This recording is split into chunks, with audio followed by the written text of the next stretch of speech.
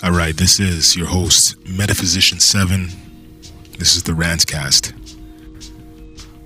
We're going more deeper into the report, the Ottawa Public Health Report, Status of Mental Health in Ottawa report. This section, this little subsection or whatever is entitled Social Support and Relationships. And as I was overviewing it before I was, kind of rehearsing, I guess you could say, rehearsing before I read it. And before I narrate it. And I was just thinking about how down the street here we got this confectionery, A&M Confectionery, which is also kind of like a makeshift community center of sorts. They got like chairs in there. You can come bring your coffee mug and refill and get coffee, sit down and shoot the shit. And I often think about that. I don't go there much, but I often think about how, any scenario in which a quote unquote sense of community can be created.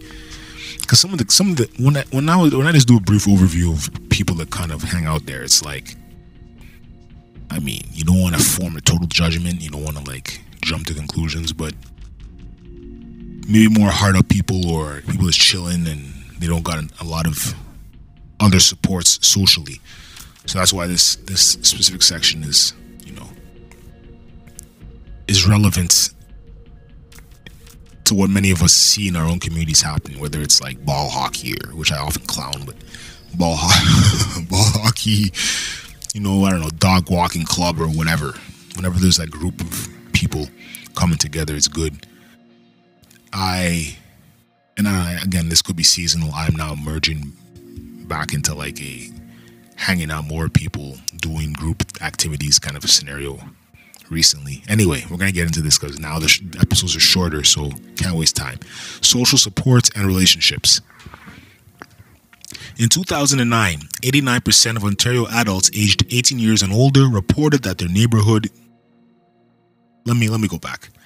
In 2009, 89% of Ontario adults aged 18 years and older reported that their hood is a place where neighbors help each other.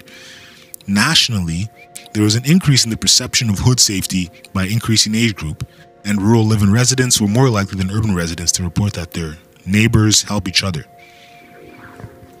In contrast, 12% of Ontario adults reported that social disorder in their hood is a very big or fairly big problem.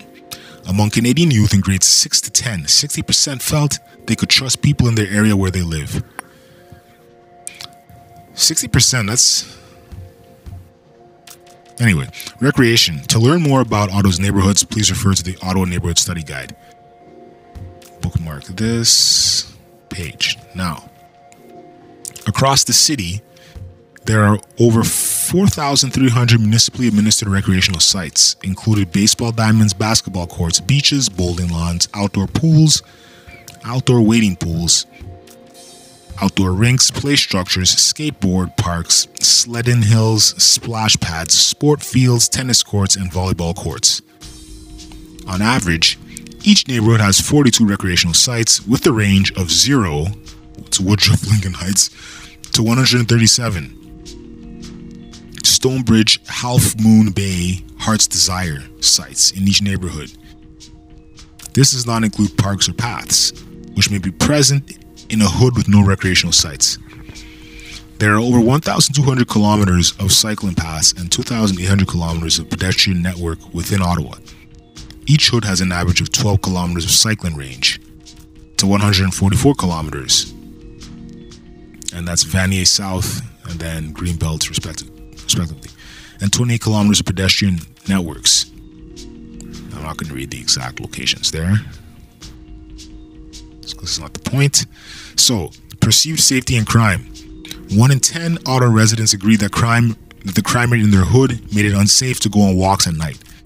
In 2016, the Crime Severity Index, which weights police reported crimes based on their frequency and severity, was similar in Ottawa and Ontario, 51 and 53 respectively.